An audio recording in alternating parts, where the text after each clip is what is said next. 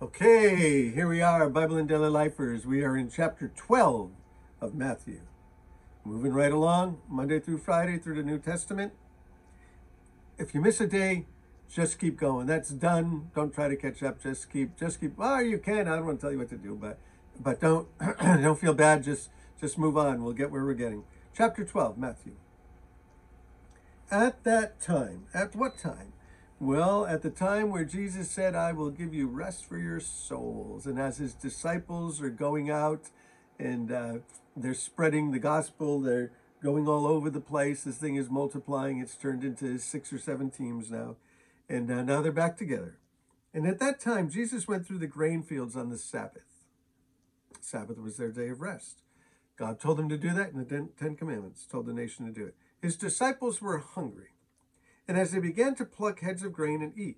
But the Pharisees, when they said, look what your disciples are doing, it's not lawful on the Sabbath. They're working. And Jesus said to them, have you not read what David did when he was hungry? And those who were with him, how he entered the house of God and he ate the bread of presence, which was not lawful for him to eat. And he did it for those who were with him, and only for the priests. Or have you not read in the law on the Sabbath that the priests in the temple profane the Sabbath as guiltless? Well, the priests are working in the temple on the Sabbath. Can't they do that? He said, I tell you, something greater than the temple is there, is here. See, they saw the temple as representing the presence of God among them in their nation. And it reminded them of the presence of God and taught them about the presence of God. And Jesus said, something greater than the temple is here. I tell you this. And if you had known what this means, I desire mercy, not sacrifice, you would not have condemned the guiltless. For the Son of Man is Lord of the Sabbath. Now, the Sabbath is an interesting thing. You find it in Exodus 20 in what we call the Ten Commandments. And then you find it in other places as well, but that's the place that it's the clearest. And the Sabbath was a day that they were supposed to keep holy unto the Lord. They were supposed to do no work on that day. Well, the Sabbath, and the reason God gave, they were a nation of people. So this was their national law. But the principle stays the same. They were supposed to rest that day. You see, on tablet 1, it tells us how to love God. On tablet 2 of the Ten Commandments, it tells us how to get along with people. And there's the hinge, which is the Sabbath. Keep the Sabbath holy. And I think that's love God, love others, and love life. You're supposed to be enjoying the life that God has given to you, plus you need rest. And Jesus, in another place, he tells the religious leaders that the Sabbath was made for people, not people for the Sabbath. In other words, they turned it into a ritual and they turned it into a burden where it was supposed to be a blessing. And in the concept of taking some time, taking a day, taking some rest is supposed to be a blessing to us.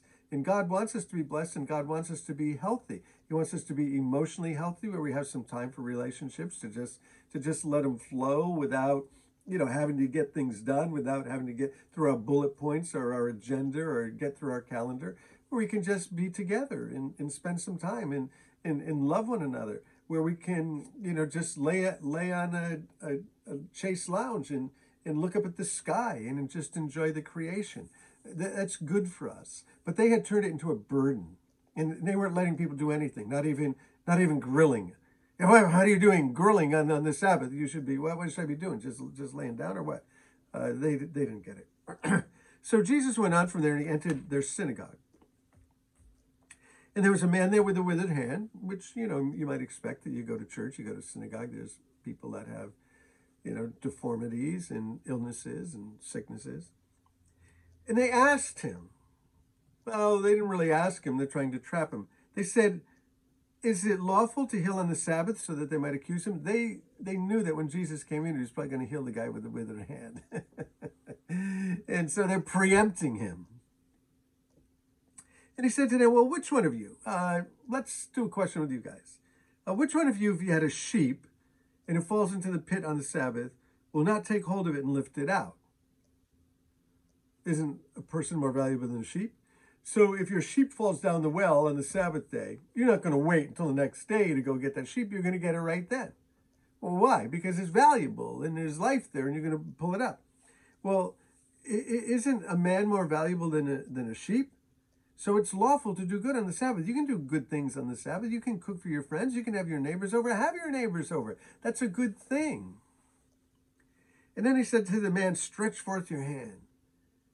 And so the man stretched it out and it was restored, healthy like the other one. And the Pharisees went out and they conspired against him, how to destroy him. Why? Because he healed the man's hand on the Sabbath and they didn't like that. You see, rules and traditions and policies become more important than people. We're not exempt from it. So it's easy to look at the Pharisees and condemn them, but we're not exempt from it. Jesus, aware of this, he withdrew from there. He got out of there. Sometimes you need to remove yourself from toxic people and toxic situations. Sometimes you need to go into, situations that are toxic because you've got the healing salve. You've got Jesus. So it takes wisdom. Which one you're supposed to do? I don't know. Nobody can tell you. You can know, though. The Holy Spirit will lead you. The Holy Spirit will teach you. If you have the Spirit, if you don't have the Spirit, get born again. So you have the Spirit of God helping you with your everyday life. So many follow him. In fact, this following is getting bigger and bigger. And he healed them all, and he ordered them not to make him known. So this was to fulfill what was spoken through the prophet Isaiah, because Matthew likes to show the fulfillment of the Old Testament prophecies. He said, behold my servant whom I've chosen, my beloved, in whom my soul is well pleased. I will put my spirit upon him. He will proclaim justice to the Gentiles, not just to the Jews, but also to the Gentiles. He will not quarrel or cry aloud. He's not going to be argumentative. So much of what Christians do is argumentative. Now, answering questions and getting into dialogues, totally legitimate and good and right, and so we should. But this whole arguing and crying aloud, and that's not Jesus. Nor will anyone hear his voice in the street. So he wasn't the guy with the bullhorn. A bruised reed he won't break, and a smoldering wick he won't quench. You see, if you're broken, he's not going to, you're broken, you're weak, you've got stuff that happened to you in your past, you're insecure, whatever. He's not going to come and plow all over you. My fire's just about going out. Well, he's not going to come in there. Your fire's just about going out. Put that flame out. No. But he's going to bring justice to victory. And in his name, the Gentiles will hope. All of the nations are going to put their hope in Jesus. It says, then a demon-possessed man who was blind and mute was brought to him, and he healed him. Double healing. And so the man spoke and he saw it, and all the people were amazed. And they said, can this be the son of David? Is this the Messiah? But when the Pharisees heard this, they didn't like it. They said, it's only by Beelzebub, the prince of demons, that this man casts out demons. He's doing it through the power of Satan. He's doing it through the power of the devil. Jesus, knowing their thoughts, which I always say, man, that's the scary thing. He knows your thoughts. He said to them, every kingdom divided against itself is laid waste, and no city or house divided against itself can stand. If Satan casts out Satan, he's divided against himself. How will his kingdom stand? Abraham Lincoln said this as well. And if I cast out demons by Beelzebub, by whom do your sons cast them out? Therefore, they'll be your judges. But if it's by the Spirit of God that I cast out demons, then the kingdom of God has come upon you. The rule and the reign of God is here. How can someone enter a strong man's house and plunder his goods unless he first binds a strong man? You can't just go in somebody's house and start taking stuff. They're going to put up a fight. Well, you need to bind Satan. Then indeed he may plunder his house. Whoever is not with me is against me, and whoever does not gather with me scatters. Wow.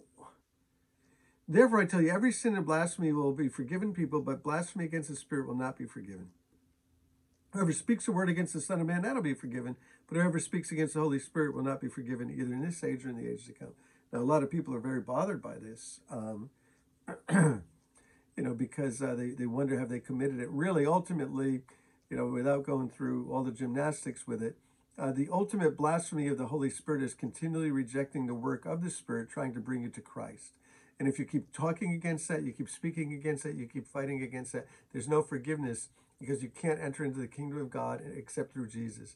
Jesus said, I'm the way, the truth, and the life, and no one comes to the Father except through me. So you keep rejecting that, keep speaking against that, there's no forgiveness. Sorry.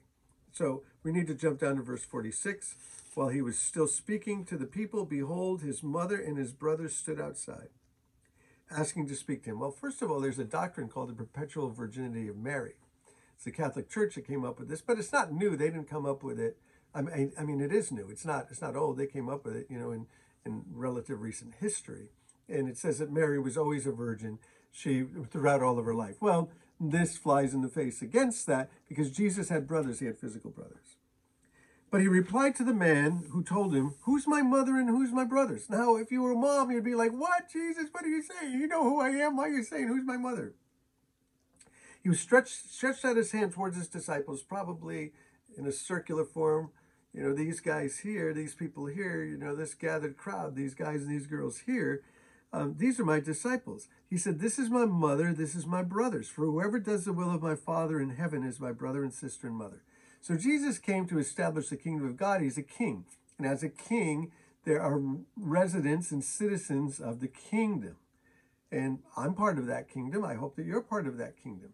So we are citizens of the kingdom. Yes, he brought us into a new kingdom. But he also brought us into a new family where he gave us brothers and mothers and fathers and sisters.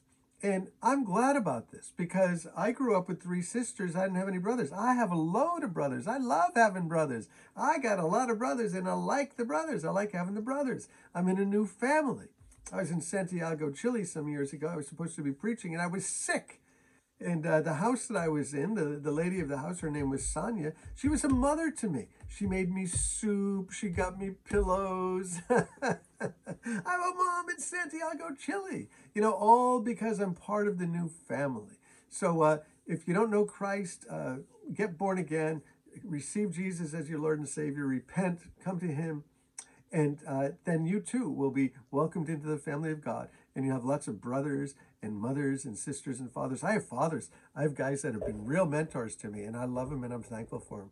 So Bible and Daily Life, find us wherever you find us, Spotify, YouTube, Calvary Chapel 316, where else? All over the place. Hey, bless you guys. Peace.